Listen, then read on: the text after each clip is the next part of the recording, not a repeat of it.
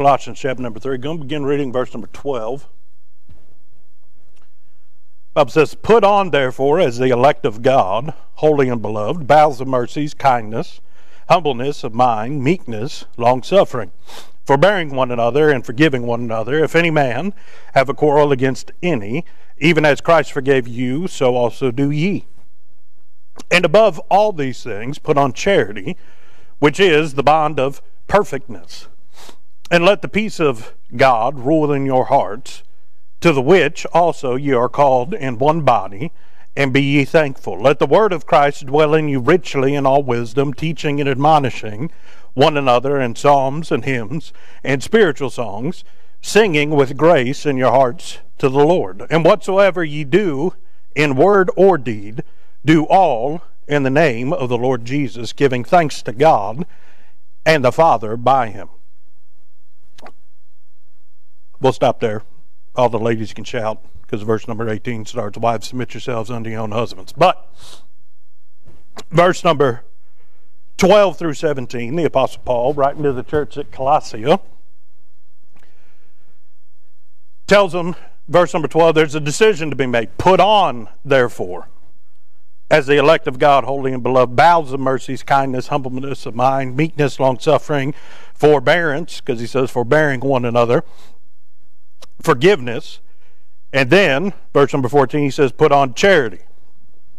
That "put on," you find, is the same terminology that he used when he told them to put on the whole armor of God. Those things exist. You must choose to equip them in your Christian life. Now, Brother Randy, one of them isn't patience, but that's one of the fruit of the Spirit, so you can't get away from that one either. But that's an inside joke. You'd have had to have been back in the teens class, Sunday school, when Brother Randy taught it. But he says, "Put on, therefore, as the elect of God." The elect in that verse is not, as the Calvinists would tell you, that you were chosen as one of the elect and that's why you're able to be saved. Because there are those that are elect or chosen for salvation, and there are those that are predestined to go to hell. Hogwash. What he says is, "Put on, therefore, as the elect of God," meaning those that God highly esteems, those that God values. The elect are the elect because they've been received of Christ, because they received Christ. Right? They are the elect of God not because God chose them beforehand, but God said, as all those that come to Christ, right, shall be transformed into the image of his Son. Who does God approve of? Jesus. So why are the elect of God elect? Because one of these days they're going to look like Jesus. Here on this earth, they're robed in his righteousness. So when the Father looks at them, he sees Jesus. That's why they're the elect of God. But the Apostle Paul's saying, God thinks highly of you, so think highly of yourselves. Right? You've been given a name, you've been given a title, you've been given a home. And as a result, we ought to desire to look like what God expects us to be. You can't be that without putting on these traits. He talks, bowels of mercy. Okay? God was merciful towards us. We ought to be merciful towards others. Right? He says kindness, humbleness of mind. Okay? You'll never be anything until you lower yourself before God, and then God will exalt you in due time. But humbleness of mind. Right? Where's the war waged when it comes to pride? In your mind. Without a humble mind, you won't have a humble heart, you won't have a humble spirit, you won't have a humble lifestyle. It all starts with a humble mindset. And he goes on to say, meekness. Now the Lord was meek, but he was also very unassuming. The world said that he looked as if he was of no reputation. There was nothing about the Lord Jesus from appearance-wise that you would think he was anything different than anybody else. He looked like the common man. Because who did he come for? All men, the common man. Right? He looked as if he was of no reputation. There was nothing to distinguish him from anyone else except his words, his walk, his lifestyle that he lived before man. That's what distinguished the Lord Jesus Christ in the world. It wasn't that he came looking like the king that we see when we get to the book of Revelation, where, his face was as bronze. He had hair that was, white as snow, white as wool, right? Eyes of flaming fire. That wasn't the form that Jesus took when he came to this world. He looked just like everybody else. What set him apart was what was inside of him. He put on a robe of flesh and for a moment set aside his deity, on the Mount of Transfiguration, he let things back for about a half a second, and it blew Peter, James, and John's mind. Right? That's not how he came the first time. He came, he looked just like everybody else on the outside. What set him apart? The things that were on the inside. One of those things, humbleness and meekness. Even though he was meek, he didn't let people walk all over him. I mean, his very words had enough power that when they came to arrest him, they said, "Are you him?" He said, "I am," and they all fell down because he admitted that he was Jesus, the Son of God. Right? Who did he tell Moses he was at the burning bush? "I am that I am." He said, "I am," and they all fell down. Knocked back at the very power of his words. Right? What set Jesus apart? The things that he said, one, who he was, but the things that he said, the way that he lived, the miracles that he did, the works that he performed, all of that's what set him apart, because everybody else said, "This is not a carpenter's son? Isn't this just a nobody?" And even in that meekness, didn't let people walk all over him. He made a 3-quartered whip and drove the money changers out of the house of God. Meekness is not an invitation for people to walk all over you. Meekness is best summed up this way: speak softly and carry a big stick, as Teddy Roosevelt would have said. Right? Benaiah, one of our pastor's heroes of the Bible, hallelujah, he did not name me after Benaiah. Okay? I still can't spell Benaiah, let alone doing it at 7 years old, okay, or in kindergarten. Right? But Benaiah, very meek man. Well, how do you know that? Because he went down to an Egyptian and plucked the spear out of his hand and slew him with it. Right? It's not about being armed to the teeth and letting everybody else know it. It's about living your life at peace with God and peace with others. But if the occasion calls for it, you know how to settle business. That's meekness. That your existence is not an affront to those around you. That you live peaceably among all men, as it's also written in the New Testament. You don't go out looking to bite people's heads off. No, you look to show mercies and bowels of mercies, right? To show kindness and compassion towards other men. It says meekness, but then he goes on, long-suffering. We don't like that one. Right? We like casting judgment early and then trying to throw them into the death row and then the execution chair. But we do not suffer long with those that, for whatever reason, have become either a burden or a thorn in our flesh. We want to suffer little. But yet, the Bible teaches us that through suffering we become more acquainted with Christ. We become closer to Christ when we accept that we suffer for His name's sake. We taught one time, when you accept and come to the fact that suffering is going to be a part of your life, and when you embrace it as something that will bring you closer to God, bring forth the power of God in your life, because I found that in, my strength, right, my weakness, His strength is made perfect. When you embrace suffering, you actually become closer to God, because you are conformed more to the image of His Son. But we're not teaching on any of this. We're just trying to get to what the actual thought is. But forbearing one another. What's forbearing? Well, long-suffering is dealing with the suffering for a long time. Forbearing is when you take it upon yourself to make somebody else's burden your burden. You are bearing something for another. Says in forgiving one another.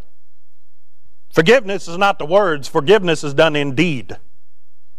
Just as there are works meet for repentance, if you've forgiven somebody, you're going to live like you forgave them. It's not just done in word only. To forgive is to truly forget.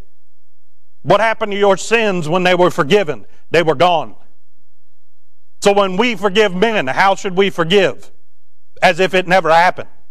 God doesn't treat you like there are sins that are still out there that have your name on them. No, in God's eyes, you've never sinned if you've been saved.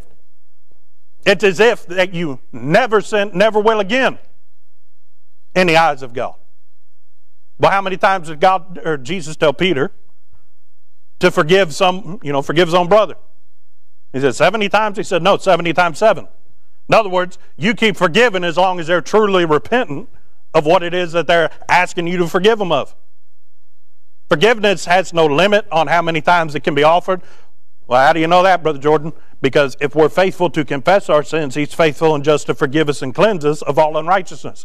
How many times will God forgive you of sin after you get saved? As many as you ask Him to forgive you, or ask Him to forgive you.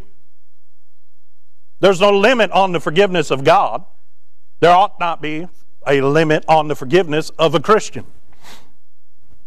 And he says, but if any man have a quarrel against any, even as Christ forgave you, so also do ye. And above all things, put on charity. We taught on that. We don't have time to, if I get off on charity again, we're going to be here a while. We don't have time to be here. We still got to get a few verses down. But he says, but which is the bond of perfectness. The mark of a true Christian is that they not only show, but their life is a testament of charity. It is a bond of perfectness. What are they being bound to? Christ. You want to get as close to Jesus as you can possibly get. It don't take having so much of the Bible memorized. It don't take so many punches on your Sunday school attendance card. It doesn't take how many tracts you've handed out. You want to get real close to Jesus? Start living charity, because that's about as close as you can get to Him. And if you live charity, you're going to do all them other things too because you love Him. But true charity is what the world will mark you as a Christian. Well, verse number 15. Let the peace of God rule in your hearts. You want to know why so many saved, on their way to heaven, blood-bought, born-again Christians, you want to know why there's such a mess? Why they freak out at all the news? It's because the peace of God does not rule in their hearts. Something else does. You know what the peace of God is? Understanding that everything's okay in heaven, and that the God that's in charge of heavens also got you in His hand. That He feeds every sparrow. That He takes care of everything in this world. By Him and through Him do all things consist. It's only by His grace that He hadn't wiped the earth off of the face of existence yet. So if He's in charge of everything and everything's okay in heaven, the reason everything's a mess down here isn't because of God, it's because of man's sin. And because of the curse of sin. So, knowing that everything's okay as long as God's in control, as long as you're in the perfect will of God, see last week's Sunday school message, you ought to be at peace that even if everything's upside down in your life, it's exactly as God wants it to be. And if it's exactly as God wants it to be, that peace that passeth all understanding can rule in your heart. It's not talking about peace in regards to man. It's talking about peace in regards between you and God. As long as everything's okay between you and the Father, there shouldn't be any problem. There shouldn't be anything that keeps you up at night, keeps you awake. Every now and then you got to cast all your cares upon Him. That you may lose some sleep doing that. But once you cast it, it's gone. Casting your cares upon Him is to unburden you so that you can be about the Father's business. Casting your cares on Him is so that the peace of God can rule in your heart. Not chaos, not uncertainty, not doubt, not worry. No, reassurance that you're exactly where God wants you to be. As long as you know that God's satisfied with everything in your life, you can face anything. It's the unknowing. Right? It's the uncertainty that causes the world and causes the devil to steal your peace. As long as peace rules, meaning it has the authority, it's the preeminent thing in your heart. As long as the peace of God is in control of your heart, all them other emotions are going to fall in line. But let the word of Christ dwell in you richly in all wisdom. But David said it best long before the Bible was even completed. Thy word have I hid in my heart that I might not sin against thee. But so much more than that. Thy word have I hid in my heart that I might not forget your promises to me. Thy word have I hid in my heart that it can be an encouragement to me. Thy word have I hid in my heart so that not only I know right and wrong, but I can teach others right and wrong. You can't disciple if you've never learned. You can't raise children in the nurture and admonition of the Lord if you don't know what the Lord says is right and wrong. Right? You can't encourage somebody else when they're at their lowest unless you've got sweet words of encouragement from the Word of God. You don't have to quote them verses, but the Bible says that there's wisdom in counsel. But when you don't know what to do, when you've looked and there's no answer, who's the best place to get to? Somebody that knows more about the Bible than you do. Somebody that's been through it a little bit so that they can be an encouragement to you. How do they do that? They've hid the Word of God in their hearts. It says, let the Word of Christ dwell in you. You know what dwells? Something that's alive. We know that the Word of God's alive. But the question is it alive to you? There are some people that know things from the Bible because they've heard it a whole lot and a lot and a lot. But is it alive in your heart? Have you applied it? Right? Is it a part of you? Because if it's a part of you, you'll go out and live it. Because you know what things that are alive do? They bring about liveliness and other things. Dead things kill other things. Living things bring about life. He is life. So if He is life, and here's a little math equation for you. Sister Crystal not in here, but here's a little bit of Bible math for you. If God, who is life, right, pinned down a word, which, according to John chapter number 1, when Jesus came, He was the Word made flesh. So the Word of God's just as much a part of God as anything else.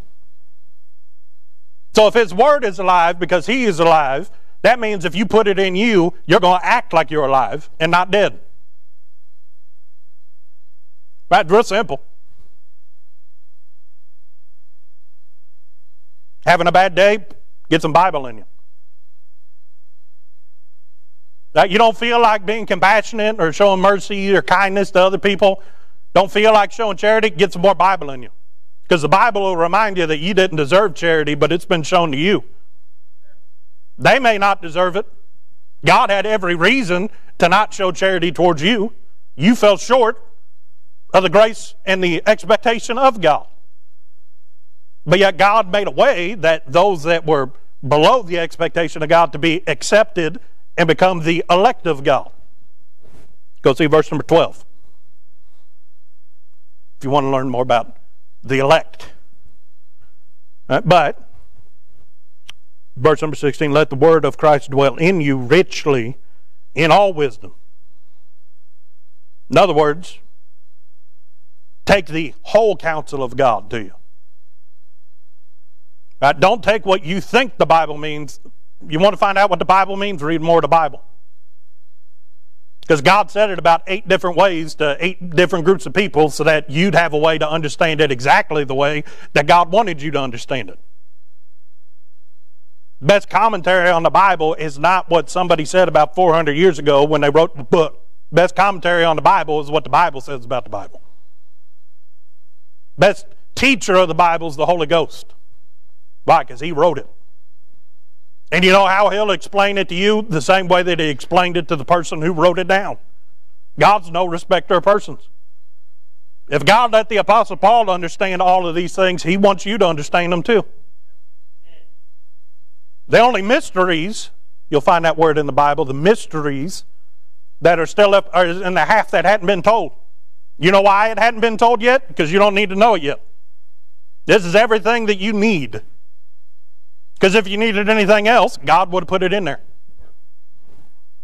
Yeah, but, verse number 17, and whatsoever ye do in word or in deed. I think that pretty much encompasses everything. Because in order to do something, you either got to say it or you got to do it. So he says, whatsoever ye do in word or deed, do all in the name of the Lord Jesus, giving thanks to God and the Father by him.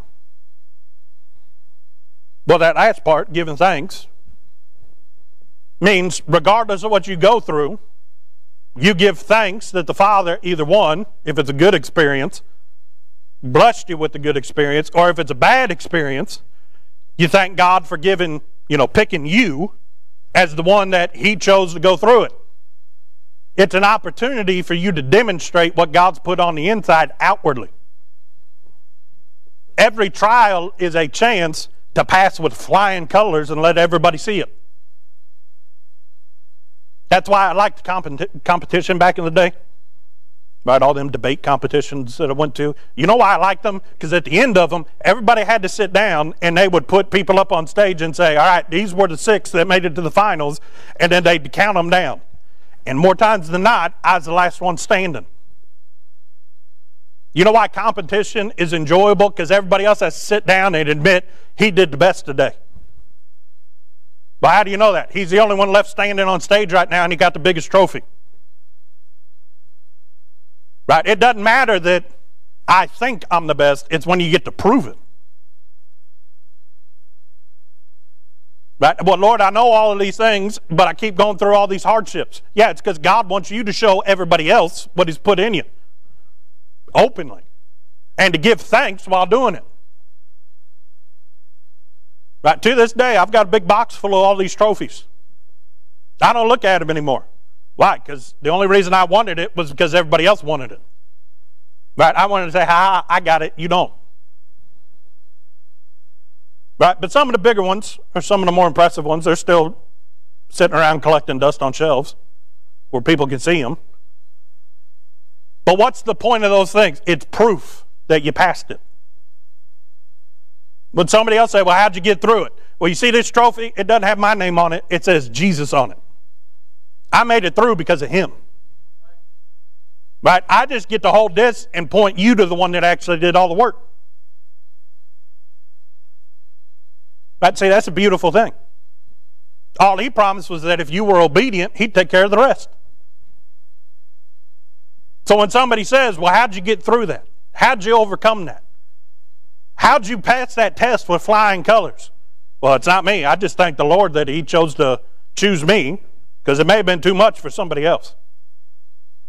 I'm thankful that he found me faithful to let me go through it.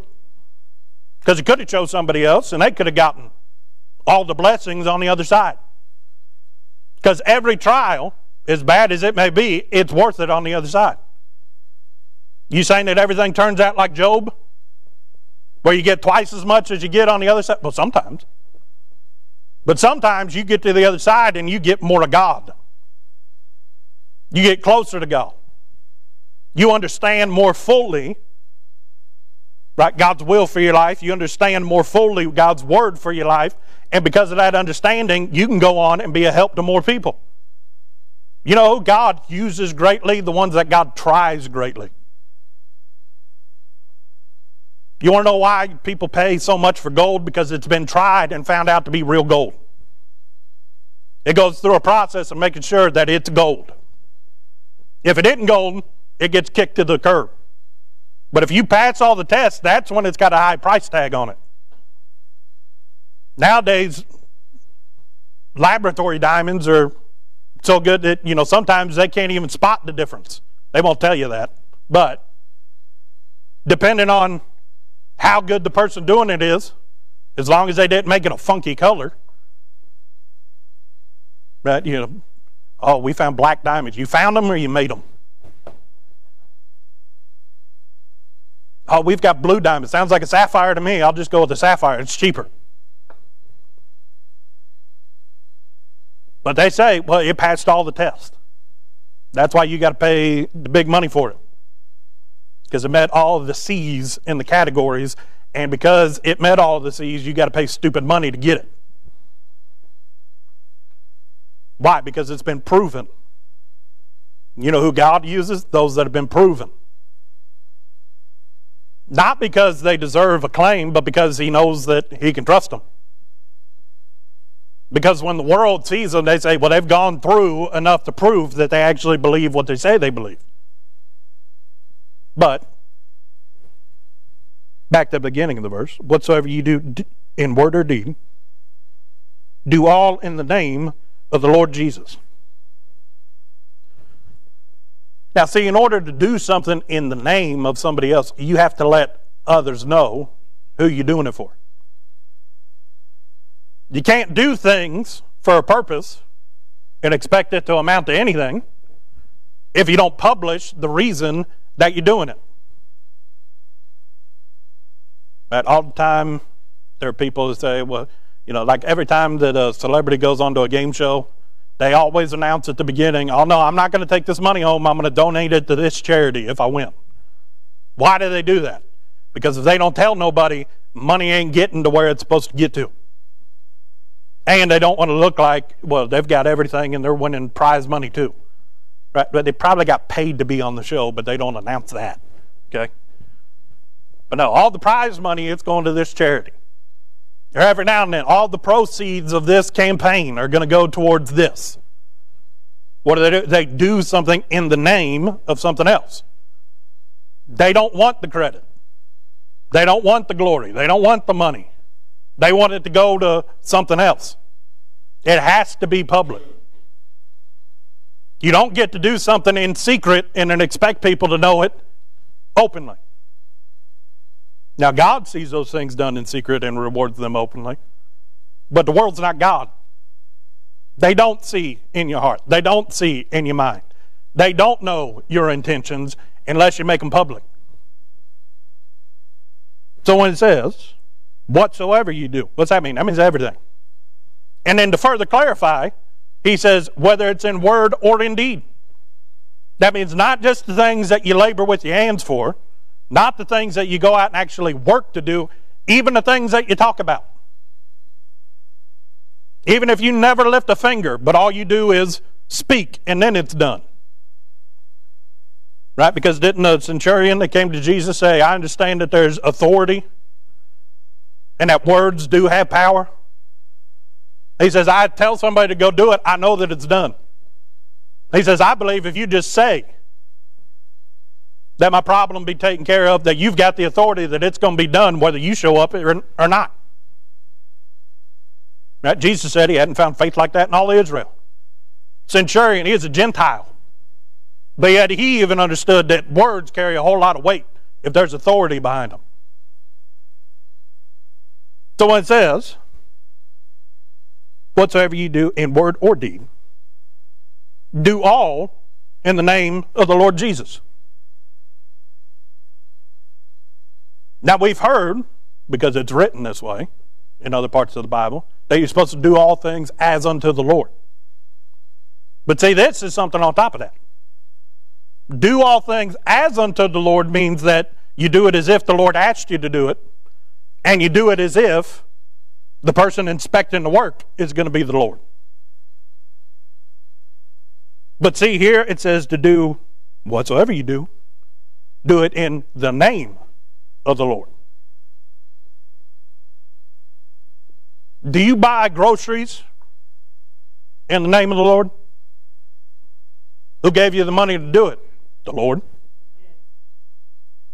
Who gave you the convenience store to actually go and buy it from? The Lord. Because the Lord could have put you someplace where the nearest Walmart's 2 days away. When you go to the job, do you do it in the name of the Lord? Because see, it's easy to say, well, I'm just going to do this as if the Lord asked me to do it. Well, if the Lord asked you to do it, if you're supposed to do all things as unto the Lord, if the Lord asked you to do it, there's a reason that he asked you to do it. And yes, part of it is so that you can have income to live off of.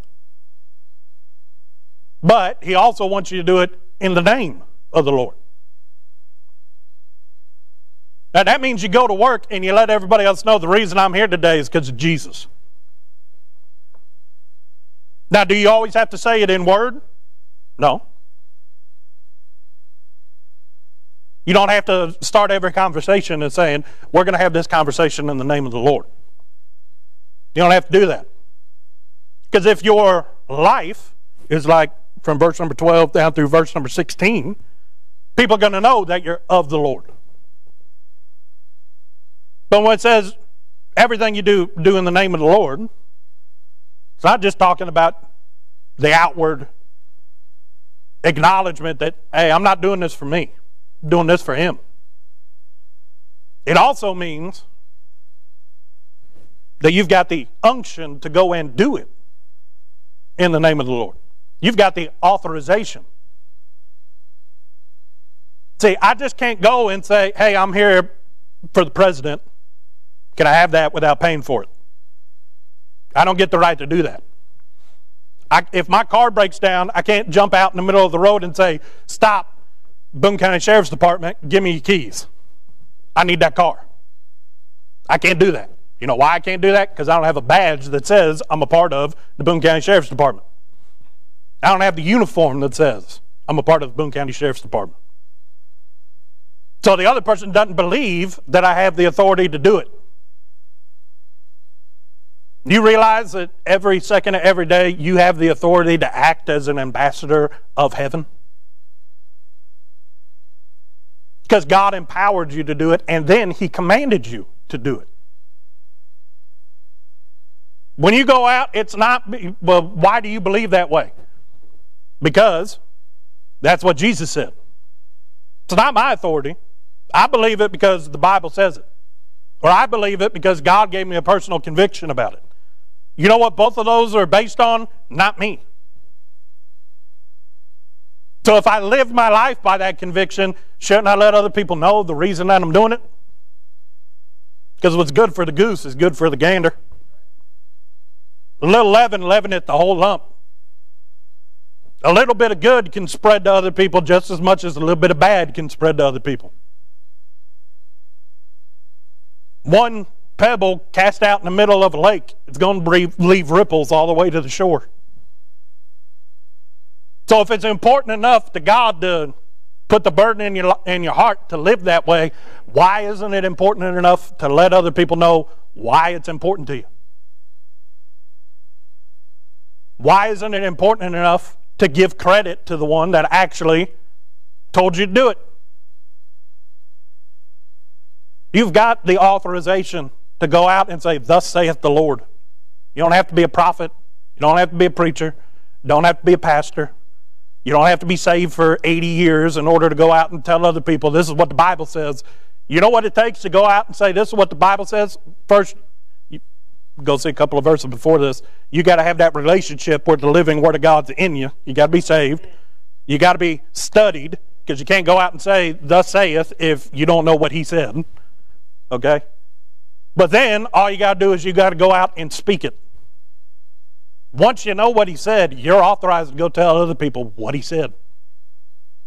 You're responsible, if you do that, to give them the whole counsel of the Word of God. You can't pick and choose and take it out of context. No, you've got to present it as Christ presented it to you. But if He's shown it to you from the Word, you can go out and proclaim this is what God said. It's perfectly okay with God for you to go out and say, hey, that dude that's saying that he's a chick, that don't fly. Not my opinion. That's what God said. And I agree with God, so yes, it is also my opinion, but that's not my authority. It's okay for you to go down to the school board and say, hey, this is what God has to say on this situation.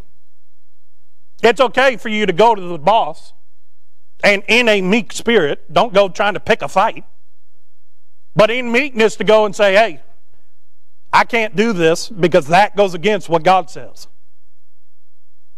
I can't embrace this. I can't be a part of this because this is what God says. Well, Brother Jordan, that might make waves at work. It might make good waves. Not all waves are bad. If you're out in the middle of the ocean, the wave that takes you to shore is a good wave. It's not a bad wave. God's waves push you closer to God. The devil's waves try to sink you, capsize you, put you under. God's waves aren't to overtake you, they are to direct you. What are you saying? I'm saying go out and make some waves. Because it's one thing if you think that I'm just a prick and that I'm saying something to you to annoy you. Something completely different when you know that person to be a person of love, compassion, charity, kindness, long-suffering, meekness. And when they come to you and say, hey, because I care about you, I want you to know what God says about it. That hits a little bit different. On the authority of God, I'm letting you know that this is what God has to say about it. It's up to you what you do with what God said about it. But because I care about you, I want you to know what God said. Not what a politician says, not what a man says, not what mom, dad, grandma, grandpa said. I want you to know the truth. Because the truth brings you to the Son, because He's the way, the truth, and the life. And if the Son sets you free, you're free indeed.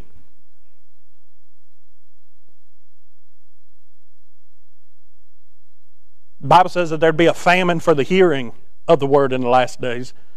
Well, I'm starting to think that there's also a famine for the telling of the word.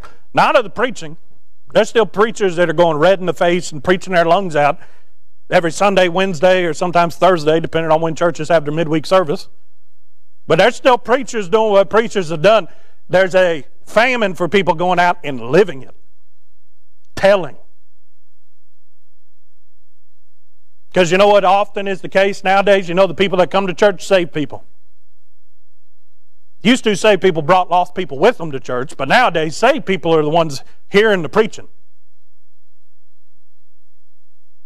And because it doesn't impact them, the preacher never gets out to the world. Your life is meant to be a written epistle, known and read of all men. You know what that means? The way that you live, people know. Everybody around you is reading you all the time. They're not psychics. They're not pulling out tarot cards and saying, I believe that this is what this person's thinking right now. No, what you're thinking makes its way out in what you do. What's in your heart makes its way out your mouth, is what the Bible teaches. Whatever's important to you, whatever you've let become a part of you, it's evident in your everyday life. But as you're doing it, people already know the way that you live. Well, if you live in the way that God says, why don't you just start giving God credit for it? You see, it's not just His authorization, it's also His acclaim. I am what I am by the grace of God. I've got the ability to get up out of bed today because God gave me enough grace to do it. I'm breathing oxygen because God didn't shut the oxygen off. We've got electricity because God at some point gave man. I don't believe that it was Benjamin Franklin flying a kite and then the electricity hit it and then the key had electricity in it. That don't make sense. Okay? Keys cannot have electricity. They can have a charge to them, but it's not like the cartoons that they showed you in school. Okay? But there were experiments. Benjamin Franklin was on the front edge. You had Tesla and Edison arguing over AC and DC. It wasn't a band. That's different ways that current can go, all right? But God gave men the intellect to where we've got electricity. The only reason that electricity works isn't because Tesla and Edison and Benjamin Franklin were all geniuses and they figured it out. No, electricity works because God hasn't shut off the electrons and the particles that bounce around each other to give us electricity. Right? If man really figured electricity out, we could do it without wires. Okay? But all that being said, God's the one that gave us the ability to be what we are. He equipped us to be what we are. He instructed us so that we would know what we're supposed to be.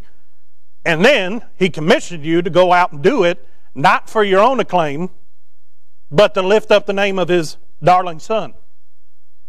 Because Jesus said, and I, if I be lifted up, will draw all men unto me. What's our goal? To get the world's eyes off of me and to get it on Him. To get their eyes off of the world and to get them to look at the one who's altogether lovely. To be an instrument for the Holy Ghost to draw them with cords of loving kindness to where they get to the point where they realize they're wrong, God's right, and they need to agree with Him. That they need to accept the only sacrifice that's going to cover their sin, but then that they need to get involved same way you are, to be an ambassador, to go out and go. There's a lot of people that live with thanksgiving in their heart. They're thankful for everything that God's given them. And that's biblical. You ought to thank God for what God's given you. There's a lot of people that inwardly, they've got more of the Bible committed, to not just to memory, but committed to their heart, than a lot of the people that you'll see get up on TV or CDs and everything else telling you, how much they know about the Bible. There's people that have lived it for longer than them people have been alive. They've got more Bible in them than just about anybody, which is biblical. There's people that have a desire to go out and do something for the Lord, which is biblical. But there's very few people going out and doing it in the name of the Lord Jesus.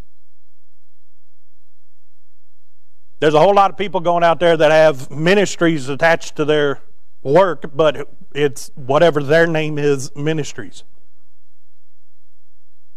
There's a lot of people that are going out and giving out tracts so that they can say, so-and-so gave you a tract. No, Jesus gave them that tract. You was just the vehicle that delivered it. That as much as the mailman puts into the mailbox, he's not the reason you got the mail. Right? You got the mail because somebody put it in a mailbox and paid for the postage to get it to you. Okay, now I'm thankful he didn't lose it. I'm thankful he didn't steal it. Right? But the mailman's not the focus. You don't open up the letter and say, oh, this is a great letter that the mailman gave me today. No, you say, oh, that's a great letter that so-and-so sent to me. Right? So-and-so sent me a gift. You forget about the mailman right after he's gone. We're just the mailmen. You see us all the time. We're nothing special. Right? Champ hadn't figured that out yet. He still barks at the mailman every time he sees him because he thinks he's evil. Right? Same thing with the UPS and FedEx, and he really hates the Amazon people. Don't know why. But he hates them especially. But you'd think he sees them all the time. He should get used to them. Right? You get used to them. You get used to seeing school buses. What are they? They're just the vehicle that takes kids to and from school. Right? If the school bus was all that important, we wouldn't be talking about what's going on in schools. We'd be talking about what's going on in school buses. That we don't give any credit or acclaim to what happened in order for you to get it. We give a claim to the thing that started it all off, the person that's in it. You don't write a thank you card to the mailman for giving you the letter that somebody else sent to you. That's his job. That's what he's paid to do. Well, what's our job? Our job's just to be the mailman.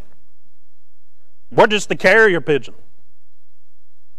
Right? Nobody has ever written a thank you card to a messenger bird. You know why that bird did what it did? Because somebody trained it to do that. Somebody taught it to be a carrier pigeon. Who's the credit go to? To the one that sent the bird. Right? You don't write a letter back to the bird and say, thank you so much for what you did to me. No. So when the world sees it, they're used to us. We fade into the background. Right? They may see stamped on our life Jesus, but until they come face to face with Jesus, until they know that you're doing something for them in the name of the Lord Jesus, until they realize that it's not just that I care about you. I do care about you, but there's somebody that cares about you a whole lot more. His name's Jesus. When you start attaching the name Jesus to what you're doing, the world takes note because they don't like that name. They got an issue with a whole lot of things, but there's one thing that they've always had an issue with, and it's Jesus. But when they realize that Jesus isn't against them, but he's for them, because he put somebody in their life that's for them, that's when business is about to pick up. But doing everything inwardly. Saying, well, it doesn't matter what other people know. All that matters is what's going on between me and Jesus. Well, if everything's right between you and Jesus, other people are going to know about it. Show me somebody that's perfect in the perfect will of God that other people don't know exactly what God thinks about them, that are around that person. If you light a bonfire off, people are going to feel the heat. Right? On days like today, if it's raining, people are going to get wet. If God's moving in your life, people are going to know. But see, they cannot understand spiritual things. They're spiritually discerned. The flesh cannot understand it. They need somebody to tell them. Because they're not smart enough to figure it out on their own. This world's ever learning but never able to come to the knowledge of truth. You need to let them know this is God's grace. This is God's love. Don't give me credit for it. Thank the Lord. He's the one that told me to do it. Because when they understand that there's something bigger than you, it's also bigger than them. You saying everything you do, you got to stamp "I'm with Jesus" on your forehead before you go out the door every day? No. But I'm telling you, when the Holy Ghost tells you to do something, let them know why you're doing it. As you live in your life, if somebody asks, why do you do things that way? Because Jesus said so. Because if He doesn't get the glory for it, if He doesn't get the credit for it, they're never going to understand that they need to come face to face with Him. People can confront me all day long. I don't intimidate them. I intimidate some people, but they're usually a whole lot smaller than me. Right? On the outside, people say, I don't want anything to do with that person. But if you open up what God's done inwardly, outwardly, man that shows himself friendly is going to have a lot of friends. Man that shows long-suffering and mercy and kindness and they're meek, they're going to be able to reach a lot of people. It's not about what you have on the inside. It's about letting what He put in you out. And letting people know that this isn't of me. Taste and see that the Lord is good. He just gave me the fruit. I'm just here to give it to you. Because unless it's done in the name of the Lord, nobody's going to know that everything that you do has anything to do with God. It's all about associating what you do each and every day with the one that gave you the ability to do it, equipped you to do it, sent you out to do it. Because if I did work for the president and I showed up and said, hey, can I have that? They're going to expect me to pay. But if I do work for the president and I show up and I say, hey, I'm here to get that for the president, they're going to give it to me. Where's the proof? In the pudding. What's the pudding? Every day of your life. Did you know that you could receive a daily devotion every morning in your inbox? Head on over to ibcflorence.com and click on Daily Devotions to sign up today. And as always, thanks for listening.